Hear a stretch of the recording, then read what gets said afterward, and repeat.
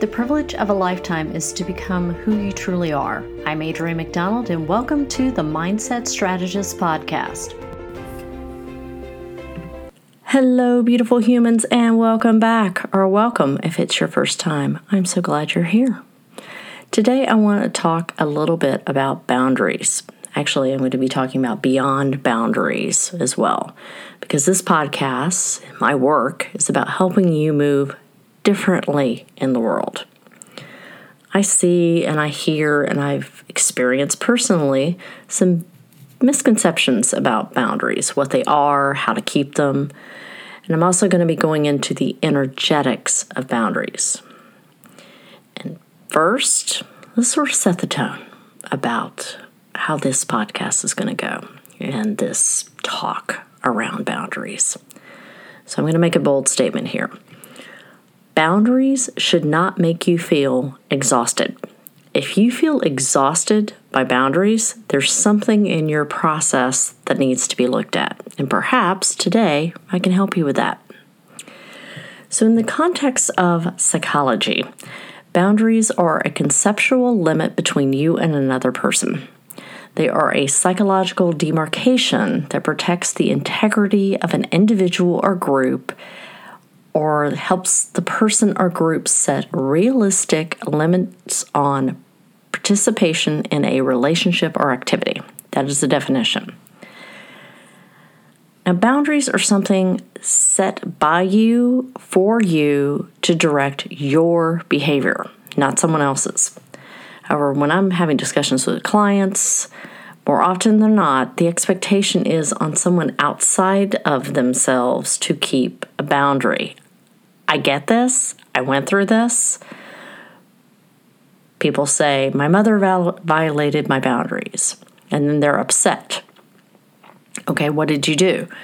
Well, I told her that she violated my boundary, and then we got into this fight, and then there was crying, etc. And this usually involves some sort of back and forth until the cycle repeats again.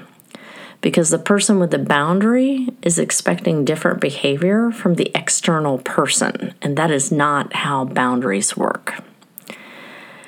Boundaries get crossed because you say you're setting one, they're crossed, and then you don't change your behavior. When you don't change your behavior, when your boundary is crossed, you betray your self-trust. And you also build up energetic density around you. It's like energetic toxic sludge. You train people how to treat you. And this goes back to cause and effect. If you want a different result, you must change your behavior, not someone else's, yours. This is rooted in, again, the law of cause and effect.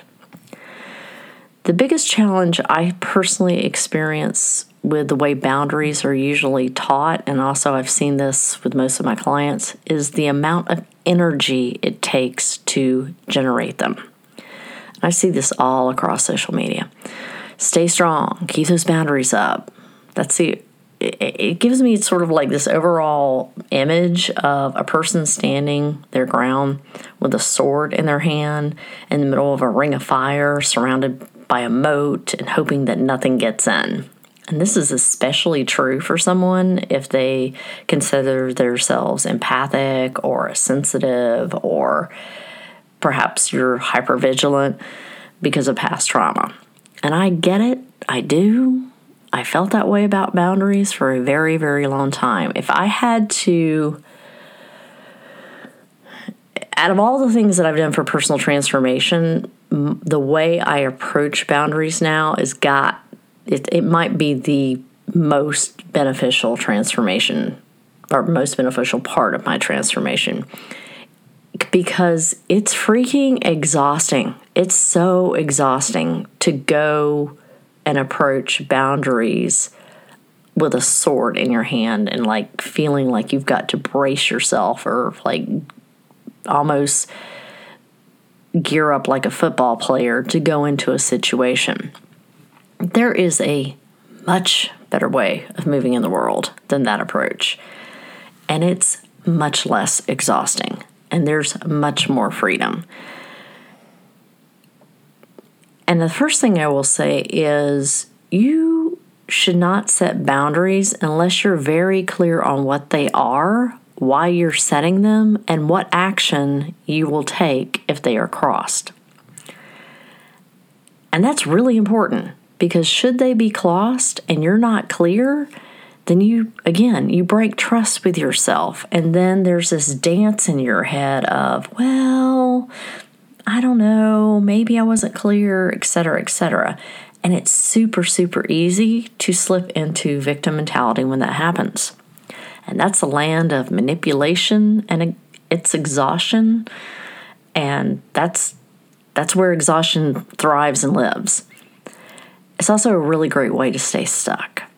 And if you remember the episode on the drama triangle that I did, that's the roller coaster that you'll be on. Now, we can't talk about boundaries without talking about setting standards. Now, standards refer to one's expectation or criteria for what is considered satisfactory or acceptable in a given situation. Standards can be set for oneself, for others, or for a given process or outcome. Now, most people don't think about standards, much less define them. And boundaries help set the limits of acceptable behavior, while standards define what's acceptable or satisfactory within those boundaries in the first place. So you see where I'm going here. You've got to know what your standards are so that your boundaries can form. If you don't know what your standards are, then you're just willy-nilly throwing them out there generally, unless you've given this some thought. So what are your standards? And how do you even start looking at those? Well, I think it's really helpful to look at your values first. Then build your standards out of that. That way you are making sure from the get-go that you're not creating a value conflict in your mind, because it's going to be a lot harder to keep boundaries if you've created a value conflict. The integrity with yourself is there from the very start. So once you've given serious consideration to what your standards are, that's when the boundaries start to form. You're like, oh, well, here's how I want to be treated. Here's what I want to experience.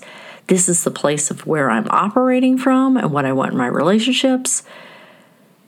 So that's when things start to form. You're like, okay, all right. And that's when, of course, the real work starts. You have your standards. Your boundaries are starting to become more clear to you. Now it's time to take a look at your environment. Now remember, when I talk about environment, I'm referencing people, places, and things. Now, through this new lens, what are you tolerating given the new insight you have? Now, if you're already thinking, this sounds okay, but, now perhaps you're immediately thinking about the more problematic relationships you have in your life. Here's another key. The next step is to look at those relationships through the lens of capacity. And this is another thing that when I talk to people, this is the reason why they have the expectations that other people need to change their behavior. A lot of times the reason why boundaries aren't effective is because your expectations of those quote-unquote problematic people aren't in alignment with their capacity, either their emotional capacity, their skill set, etc. You get frustrated, and then your boundaries go out the window. And just to be clear again, you are the person that has to change your behavior. You can't change someone else's behavior. You can only change your own. However, I can tell you when you change your behavior, that can have an impact on theirs. It's very helpful to have a very direct view on why you're choosing to keep those problematic, quote-unquote, people in your life. And it's crucial for you to identify the specific actions that you are willing to take if they cross the line. And notice I use the word choosing to keep those people in your life. And this can be very difficult if you've never done this before. I know that when I've talked about toxic relationships in the past, and when I talk about them with other individuals, and there's a lot of information out there when we're talking about people with high trait narcissism and dealing with people with high trait narcissism, that, well, you should just cut these people out of your life. And in some cases, I know that that's a lot more difficult to do than others, i.e., if you're co-parenting, for instance, or if you've got a parent that you're choosing to take care of that's gotten elderly, etc. So life is not black and white. It's very complicated. Humans are very complicated. You may have your reasons that you are not totally going no contact with people. That is your decision. Just make sure that you're in choice about it and you're very clear that you're in choice about it, because that keeps you out of the drama triangle and out of victim mentality. Now, again, this can be a very jarring process if you've not looked at boundaries this way. However, it is a much more empowered, aligned way of moving in the world. And this is the important part. This is the magic within this. Once you embody the standards that you have set forth, once you embody the boundaries that you have set forth, your frequency changes because you are moving differently in the world. This speaks to the law of vibration, which I tend to use the word frequency versus vibration, because the whole concept about high vibes and all of that is usually not rooted in anything that's productive. There's a lot of fake it till you make it energy around that, which again is not the way it's presented a lot of times on social media. It doesn't stick. And what I'm talking about is actually embodying what you're set forth of your standards.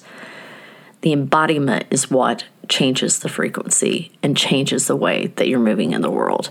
And what I've come to experience and what I've seen in others is the behaviors that they were having problems with, the things that kept showing up in their life with problematic behavior, either it stops altogether or it rarely shows up, because you're not in energetic resonance with that anymore.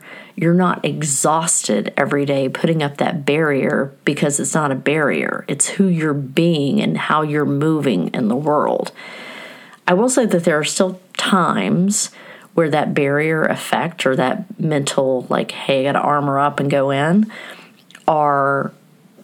that's still necessary. Sometimes it's still very, very helpful sometimes, but it's not the norm.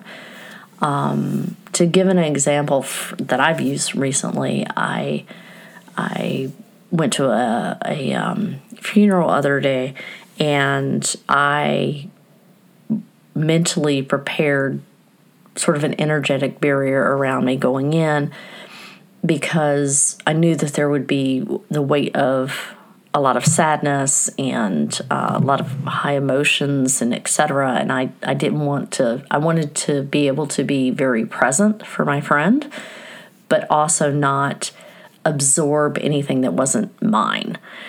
And when you operate this way, things just, when you're coming from the non-barrier type of approach, I am just moving in the world this way, I am keeping my standards, I am embodying my standards, then things just pass through you without attachment. So you don't take on that energetic density that I was talking about earlier. And it's just a much more easy way of living. So let's go over this one more time. First, you're going to look at what are your standards based on your values. What do you want to experience? How do you want to experience it? Then what boundaries form out of that? And that includes, remember, what specific action are you going to take if they are crossed? Because if you're not willing to take the action, don't attach it to the boundary. Otherwise, you're going to break trust with yourself, which is actually worse. So start small if you need to. Next, examine your relationships through that capacity lens. And then next, now take it further into embodying these new standards, holding yourself and others to them, and start to live that way. And you won't get it right the first time 100%. I didn't. I still have challenges today, but you have the concept of what the approach is, and the shifts start to happen the more you put it into practice. So I would love to hear your feedback on this. It would be great to connect on social media. And I look forward to connecting next week. Thanks for listening to the Mindset Strategist podcast. If you'd like more information, check out my website at www.adrianmcdonald.com.